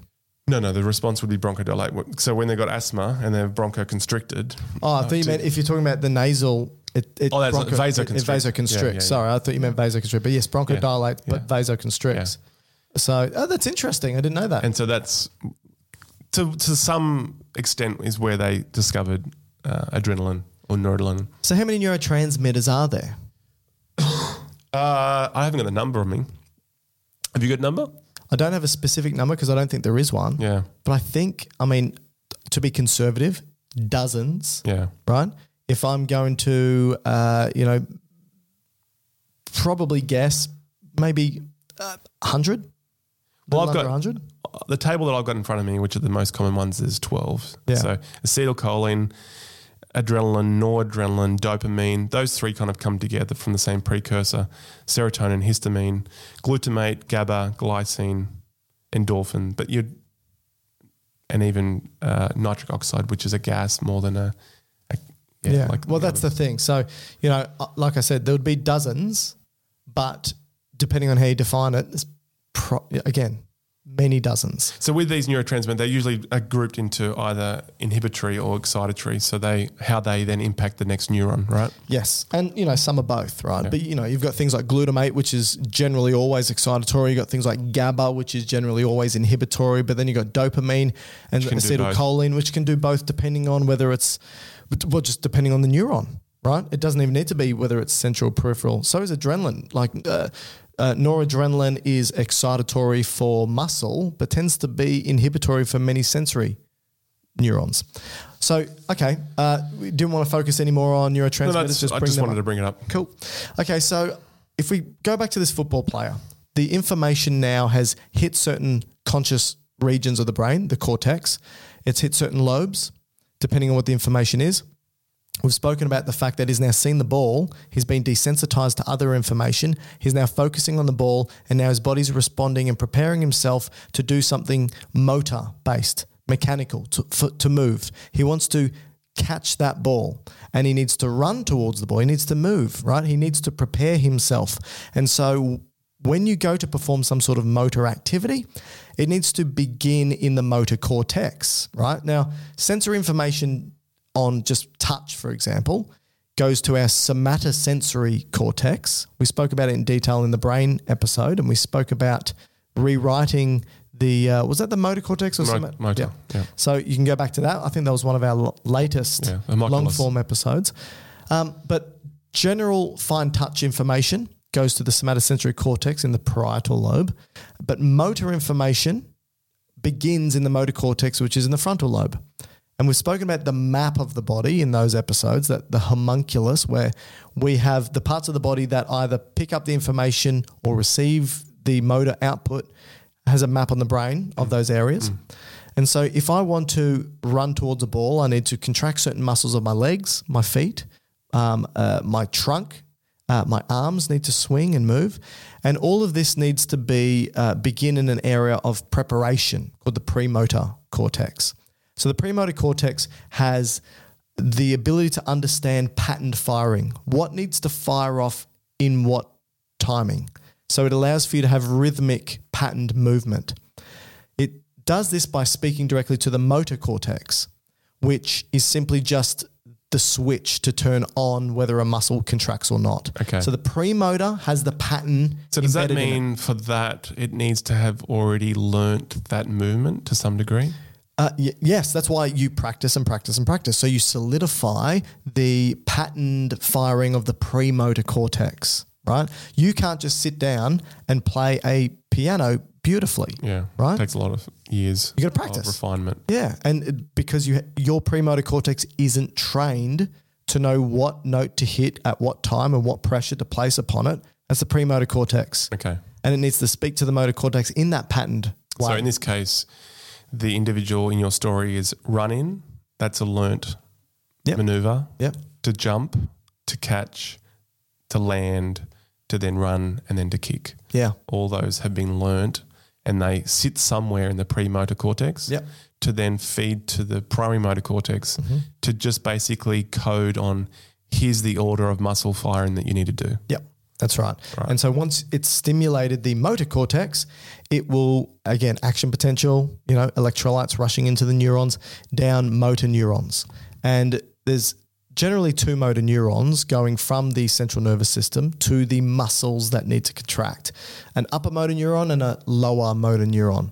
And so the upper motor neuron tends to go from the part of the motor cortex down to the spinal cord, Where it's going to exit. and then the lower is at the spinal cord to the muscle, right? And so, here we're firing off a whole bunch of muscles. Importantly, when you look at the difference between the upper and lower motor neurons, the lower motor neuron is pretty excitable. Like it wants to fire off all the time, but you don't want muscles to fire off all the time. You want to modulate it. And that's generally the job of the upper motor neuron, is it modulates when it's time for the lower motor neuron to fire. So in a way, and this isn't fully correct, but it's a good way to think about it for it to make sense. I think about the lower motor neuron as though it always wants to fire. That's how excitable it is. It's like you It's and like me. I'm like the upper. Yes. So you modulate the lower I modulate one you. by saying Keep you calm in down, line. calm down. Now, what would that mean if you were damaged? As the upper? Yeah. Well, then you... What am I doing? Then you have complete dominance. Yeah. And there's just mayhem. It's mayhem, right? It's just over here, over there, over there. So muscles are just contract, not in a nice patterned way, but things like fasciculations and this contraction and relaxation. Tone, high tone, Yeah. hypertonia. Yeah. And then also your reflexes are heightened. That's right. That's right. Because there's nothing modulating that. If the lower motor neuron, if I was damaged, everything would be boring. Nothing would be happening, right? And so those muscles would be fully flaccid, right? So if you're Floppy, in control, floppy and flaccid. Right? I'm so glad you use this analogy. It's making me so happy now. But that's what happens with No reflexes. upper and lower. Yeah, that's what happens with upper and lower motor neuron damage, right? So now we've stimulated the And muscle. atrophy. And atrophy, yes, you're right. So with me, I should have brought this up. there's still muscle tone, but for you, no. Floppy is probably the best descriptor, Floppy and atrophy. which was the original name of Dr. Matt and Dr. Mike. Okay, so he's now jumped and he's caught the ball. Now here's the great thing. Now that he's caught the ball, sensor information again. Can I interject for a second? Yeah, are you Now, going to go back to it? I imagine that you were going to say something here, or you're going to come back to this. Okay. But I'll say it because I just thought it probably needs to be said. So you spoke about premotor Yes. that knows what needs to Hope you're happen. not going to say the thing I want that we're leading into, because it's You were going to say you had the primary motor. Yeah. But before the primary motor is even instructed to move, yeah. shouldn't we bring in the basal ganglion, basal nuclei? Okay, great idea. We'll do that. Do you want me to start with that? Yeah, just broadly. Don't be too detailed. How's that for a good start with that? Hey, playing what? Because anyway, okay. So yes, while the premotor motor cortex will just tell the muscle to contract, you need permission for that to happen, and a lot of that permission comes from the basal nuclei or basal ganglia and the thalamus, and there is this motor control mechanism that's deep in the brain that happens between the basal nuclei and the thalamus, which is mediated by dopamine. And simply what happens is there's two pathways, a direct and an indirect pathway, and they're basically about permission. Can I contract? Do I not contract? Can I? Yes, no. And so the motor cortex and premotor cortex will speak to the basal ganglia and say, hey, we want to move, can we? And it will send these signals through the direct and indirect pathway that ultimately talk to the thalamus. And if it wants you to move, it will ultimately say, yeah, go ahead, gives you the permission. But if it also wants you to stop moving, it will also inhibit the movement as well. So there needs to be this fine tuning between the communication. Two. Yes, which again is basal nuclei and thalamus, and it's all mediated by dopamine. And it's a start-stop system, right? Start, stop, but it allows for this fluid movement so that it's not this jittery, jagged start-stop. It allows for fluid movement and allows for a nice beginning and a nice ending of movement.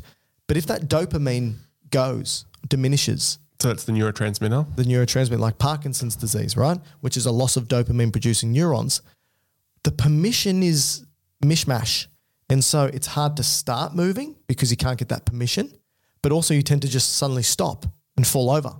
And often if you're resting, your hand can't have a nice fluid movement. It tends to be shaking because there's not a nice conversation that's been had between the start and stop because the dopamine's diminished.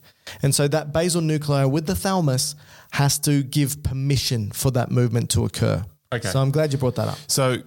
But don't bring in the cerebellum. No. So to reiterate, we've had the planned movement in the premotor. All the muscles are told that need to contract, being told to contract, send down to the basal nuclei, which then say, yeah, go ahead. Now you have the individual run in, jump in, catch the ball. Yes. So now they're at the point where they are receiving sensory information already, but let's just go with a catch. Yes. So here we refer to feedback. And so the feedback is going to be, we spoke about he now has this explosion of sensory information, feeling the texture of the ball and the weight of the ball, right?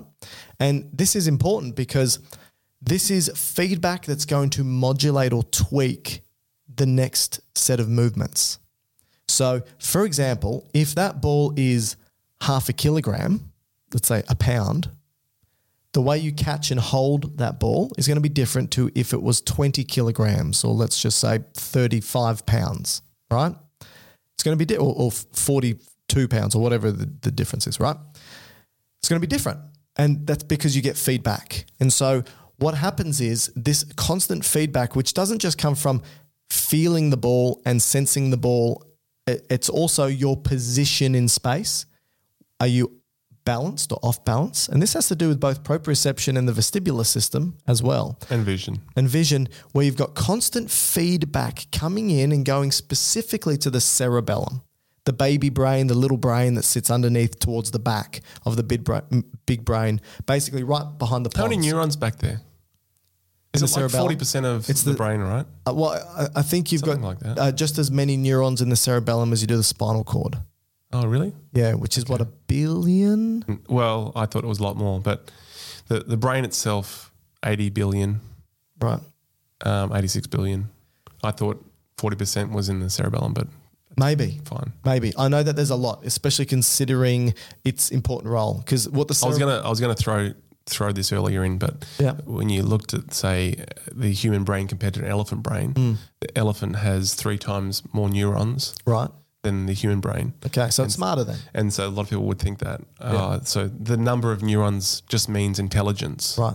But it's not as simple as that. It's about the conversations those neurons have. Yeah, what are they doing? What are they there for? You know, our evolution, the environment that we sit in as humans is a lot different than elephants. Absolutely. And so the majority, I shouldn't say the majority, but a significant amount of those neurons for an elephant is in the cerebellum to coordinate that big nose. Okay, so it's a trunk, but I think so that then I was looking at you actually.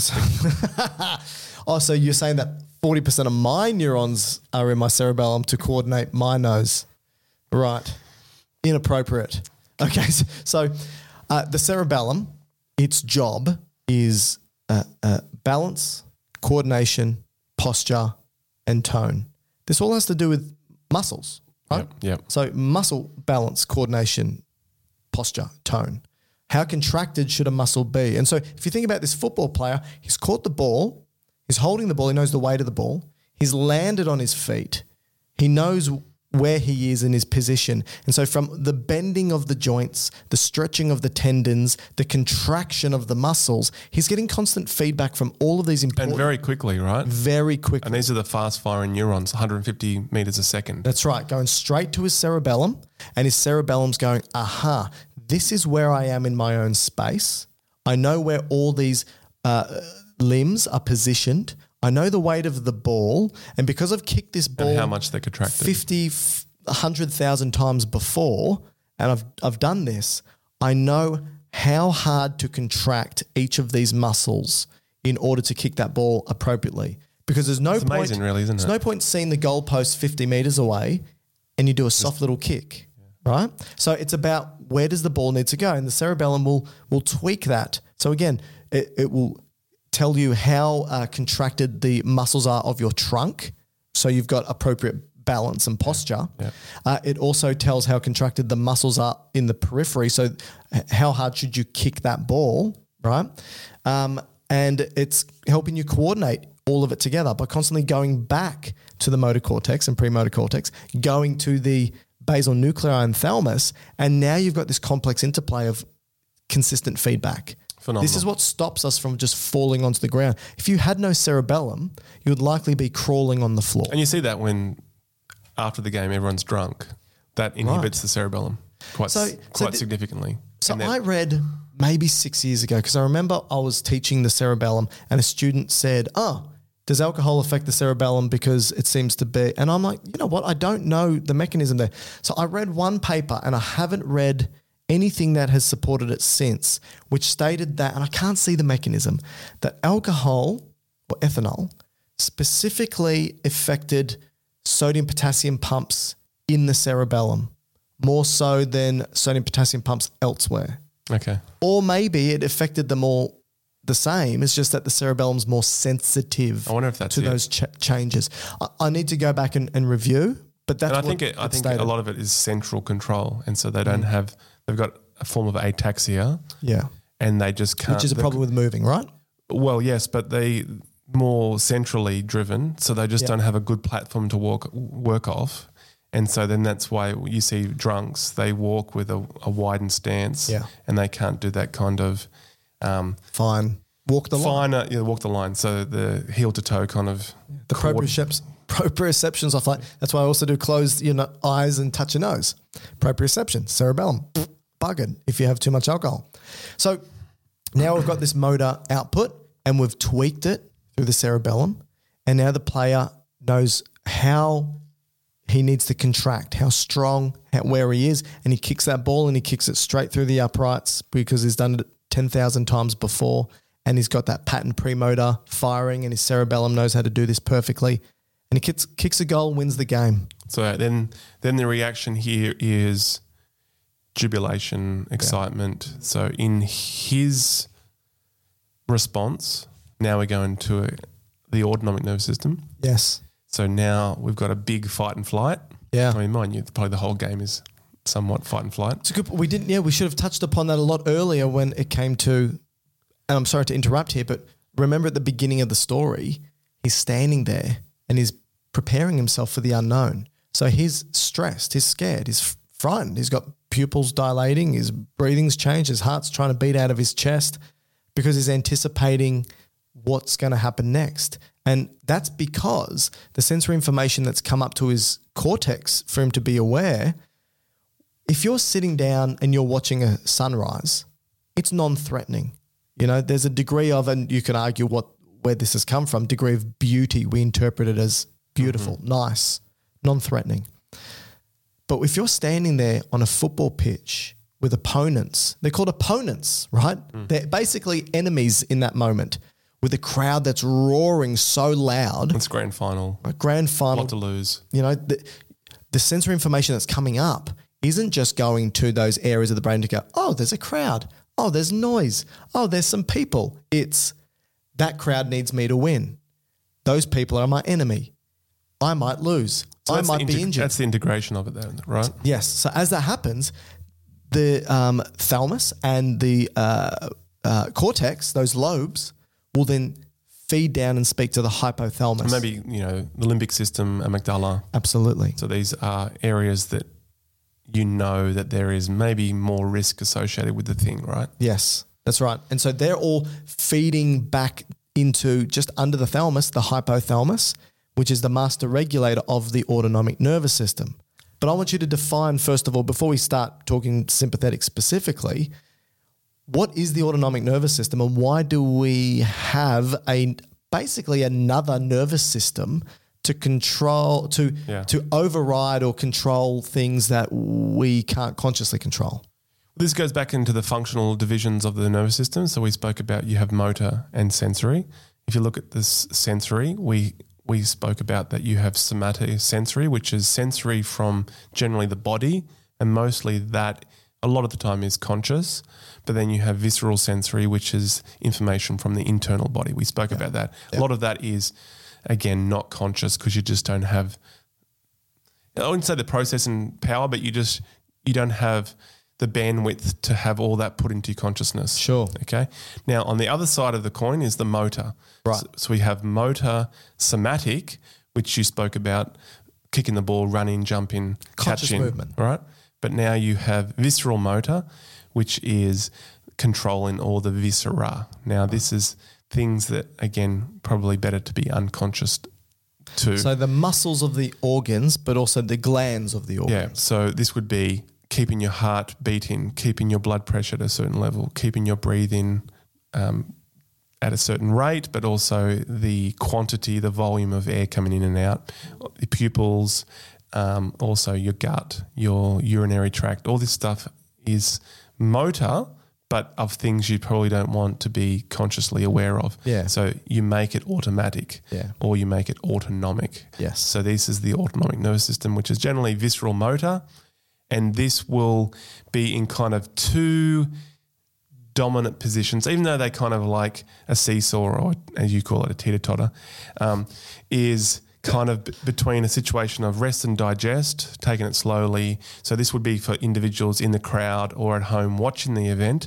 sitting there eating nachos, drinking beer. That's right. Yep. Or the people playing, they are in more of a fight and flight response. Yeah. And so this is the sympathetic versus the parasympathetic. So which one's sympathetic? Sympathetic is the fight and flight. Okay. And parasympathetic is the resting and digesting.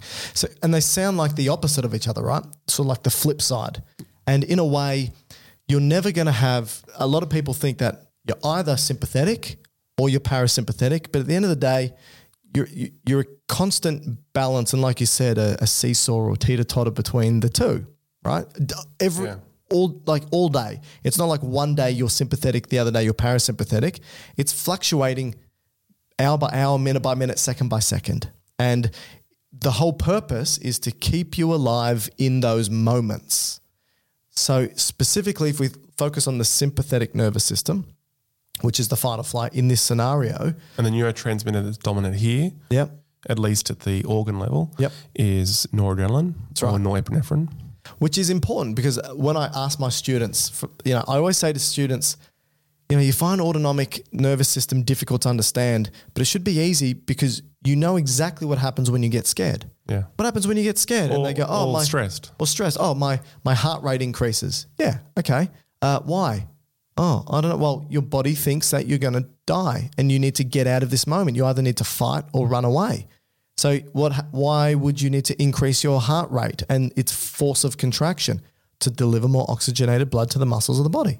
Okay, tick. That's done. What else happens? Oh, my breathing changes. I breathe more rapidly. Why? To get more oxygen in, to deliver it to the blood so that fast heart now can deliver it to the muscles of the body. Oh, okay. I go pale. Why? Well, so that the blood in your skin, it's not needed there. Let's constrict it and shunt it to the muscles. So again, it gets more oxygen and nutrients and you can fight or run away. And a sort of side effect of that is if you do get cut or damaged, you're less likely to bleed out. Yeah. What about my pupils? My pupils dilate. What? So you can see more around you in case you see more enemies. It's not high quality vision. Your acuity is poor. You might be able to focus on it once you see it. Yes. But it allows for the peripheral. Everything in. All you need to see is movement. something coming at you, happening, right? Yeah. You know, so, and these are just a couple of examples of what happens when you stimulate that sympathetic nervous system. It keeps you alive in that moment. And that's what's happening with this football player. You know, we call it the adrenaline rush. And so now he's got an adrenaline rush. His system's flooded. The sympathetic nervous system is also speaking directly to the adrenal gland, which then floods the bloodstream with adrenaline. So not only are your neurons releasing adrenaline, talking to other neurons and certain organs, your whole system's flooded with adrenaline. And what that means is once you can't just stimulate a sympathetic response in one tissue. So it's not like you get scared and you can only get pupil dilation, right? All of it happens, and that's because of the conversation with the adrenal gland flooding the bloodstream with adrenaline. That goes everywhere. Now, the flip side is the resting, which is probably going to happen, like you said, after the game. You come down from the stress, you're eating the nachos, the donuts, whatever. You feel like you deserve those calories. You're drinking alcohol because, what a day, I quote unquote deserve this. Now you're in the resting and digesting phase where the more dominant autonomic system here will be the system that's stimulating enzymes to be released from your digestive system so that you can digest. Blood flow will change to your skin and your gut, for example. You're going to have your pupils will constrict so you can see the person or the food you're eating in front of you. Your breathing will slow down. You don't need that much oxygen going to your bloodstream. So they're the different systems that are and they're all controlled by the hypothalamus. That is that master regulator. So is there anything else we need to touch upon with the overview of the nervous system and making sense of our case study? Well, no, I think we've touched upon the main functions that the nervous system employs, being collecting stimuli, processing, making sense of it, integrating, and then responding to. We've kind of compared and contrast the central versus peripheral nervous system, and then we've looked at the functional organisation being sensory versus motor, but also added in the autonomic. So I think we've covered the traditional way that the nervous system would be delivered, but we've integrated in kind of a story. Hopefully it makes sense. Hopefully there's something that you can go, oh, okay, now I know what, we talk about that being responsible for that, but this is in the context and everyday context, but also highlights that just watching a football player, for example, do the thing that they do, it's complex. Like it is, this. Well, this is why, complex just in the motor coordination, looking at the difference between my newborn and my 2-year-old. Oh, yeah. Just taking how long it takes to learn to walk. Yeah. The reason for that, and this is really why you can't bypass these milestones, right? Yep. You can't really put a newborn or a 6-month-old on what are they called? Like, there's walking. Oh, yeah. Treadmill.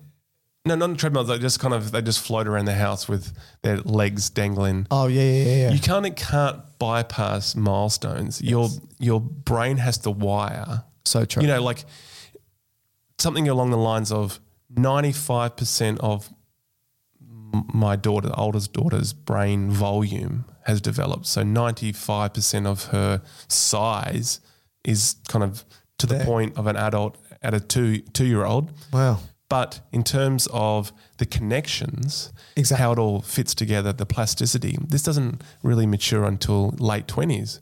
And this is arguably the complexity of the brain, right? So you may have 80 billion neurons in the brain, but some neurons may have upwards of 10 to 100,000 connections. That's right. And it's those connections that make the complexity of the brain. So more connections than stars in the visible universe. Well, let me just find this one for you. I just had a stat that I put down. In 1 cubic centimetre of the cortex, there's more connections than there is stars in the Milky Way. See? Yeah. Insane. So this is part of the reason why a teenager, they still haven't matured their brain and been exposed to, harmful environments, whether it is the physical environment or also the chemical environment and taking drugs and so forth. It can be so harmful on the brain because it hasn't developed those networks well enough yet. And we've got the most complex structure in the entire universe in our head. And we still do dumb shit, right? Yeah. Like, anyway, And it's part of learning the world, right? it really is. You know, it like really is. I just look back to myself. Yeah. You know, you're so impulsive and so silly. Oh, yeah. But you could never be told. Like I just think back, You couldn't. my parents could tell me and tell me and tell me, but you've got to experience it. I think that's part of it. And It's there's like you so need to many learn. times I look back and go, I could have quite easily died at this age. Absolutely. And you add a particularly, I mean, I'm sure it's similar in the female side, but in the male, you know, boys with more boys with more boys. Oh, yeah. That's the stupidity that just It increases. feeds off each other. It's- But yeah, going back to, you know, my newborn versus my 2-year-old, Yeah. you know, just the time it takes to coordinate walking Yeah. is all those things you spoke about, just learning the coordination of muscle movement, Yeah. the tone, proprioception. falling over is Feed- important. That's right. All these feedbacks that Yeah. have to happen just to not relearn, but Calibrate. coordinate that stream of information just takes time, and there's no way you can speed that up. That is for sure. Every day that my newborn, you know, lives another Develops. day, Yep. there's a slightly bit more awareness, and just a bit more conscious of the world. It's amazing, And isn't it's it? just, you know, for us, 2% of our body is our brain, Yeah. but 20% of the blood and the energy is the brain. Yeah. For my newborn at the moment, 65%. Wow. So 65% of everything it needs to deliver is just for its brain. So it's pretty important is what you're saying. Yeah. Yeah. It's Extraordinary, right? it is extraordinary. And so I hope that the way we delivered this was helpful and useful for you. Again, reach out and contact us if that's the case. We've had a couple of people reach out to us, which I just want to read out some emails. Now, we've had some problems with the contact us page on our website. So if you have sent us an email or a message through the contact us on the website, it's probably lost. We're trying to get our IT guys to fix it. But you can send us an email directly. They're starting to come in now, actually. Okay, great. Which is gubiosciences@gmail.com. But I just want to read a couple of listener mail if we can. So the first one is from Carrie. So Carrie Kaplan, thank you for sending us an email. It says, I'm a visceral specialist trying to incorporate brain health with respiration techniques. I love your videos. Thanks so much. You're doing a great job explaining everything. Thank you so much, Carrie. We love and appreciate this type of feedback. We hope that we help people. We hope that the information is useful. Maybe some analogies we use, you can use with your patients or your friends or in study. And so got another one here from Katerina.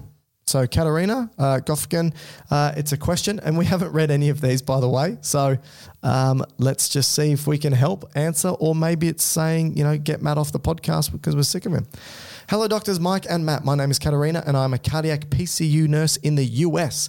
I absolutely love your YouTube channel, and I spend hours sometimes reviewing different topics with you both. Thank you.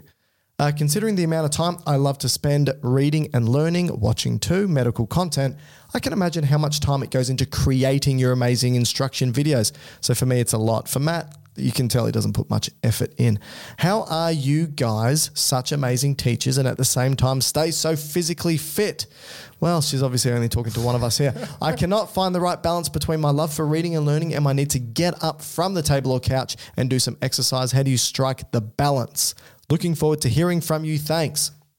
It's a really good question for students because I think it is important to have a balance between your study and everything else, not just exercise. Agreed. Now it may not be surprising for listeners, but I have ADHD and I get into these moments of hyper focus. And so sometimes I will be sitting there studying, reading for 6 to 10 hours without getting up. Not even getting up to eat or go to the bathroom or anything. It just, I get in these moments. So I have to set an alarm, and I'm not perfect at it. But one of the things that I do, if I know I've got a day that I'm just studying and reading and preparing, which we do often, I set a timer for every 30 minutes. And I've got a gym at my house. So every 30 minutes, I go into the gym and I do 10 pull-ups, 10 push-ups, 10 squats. Then I go back to the computer. It takes like a minute. Yeah. Right? I was going to say the same thing actually. And then I go back and I keep working. Maybe barring the pull-ups, you could literally do it in your office. Yeah. So Maybe add squat. Did you say squats? Yep. Okay. So I end up doing 100 pull-ups, 100 push-ups, 100 air squats throughout the day, and that's not even my workout. Now, if I've got the spare time, I'll then go to the gym and do a workout, but at least I've moved. And it's not just to stay fit, it's also to take the break from being stationary, right? And it's also the fact that you actually learn better when you move. Yeah. So for me, blood flow to the brain and so forth. Yeah, and the release of growth factors and things like that. For me, I learn best when I'm walking. So if I've sat down and I've read something and I now need to talk about it in a podcast or do it in a video or lecture it to my students, once I've read it and learnt it, I literally get up and go for a walk. And whether I'm at work at the university, I'll walk around campus or I'll go down to the water. Talking to yourself? Yeah. Is that why your neighbourhood thinks you're crazy? Correcto. Yeah. I think that's also part of the reason why we started the podcast is because we knew that students, predominantly students, but now, it's broader than that, are doing exercise, gym, all sorts of things, and this is a way for them to learn whilst on the move. And so I do all my exercise whilst listen to podcasts because I just find it's valuable. I know you do.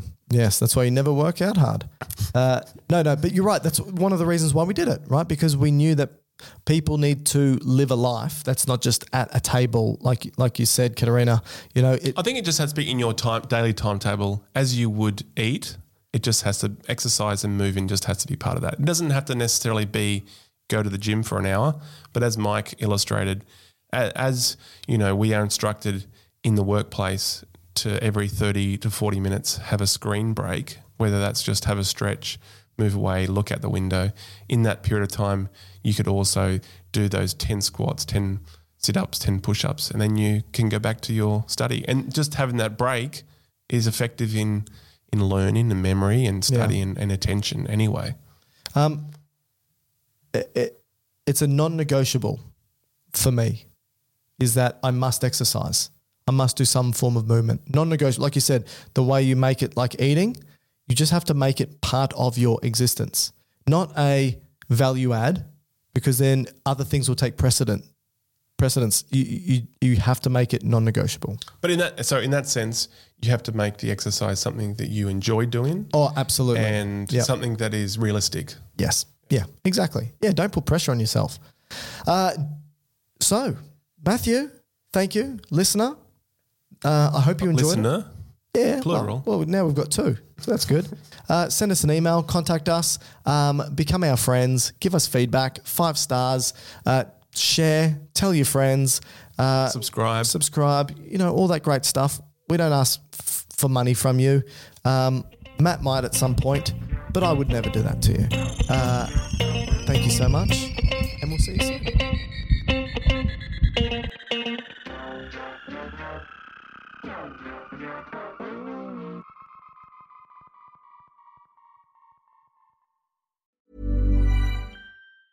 Ever catch yourself eating the same flavorless dinner 3 days in a row?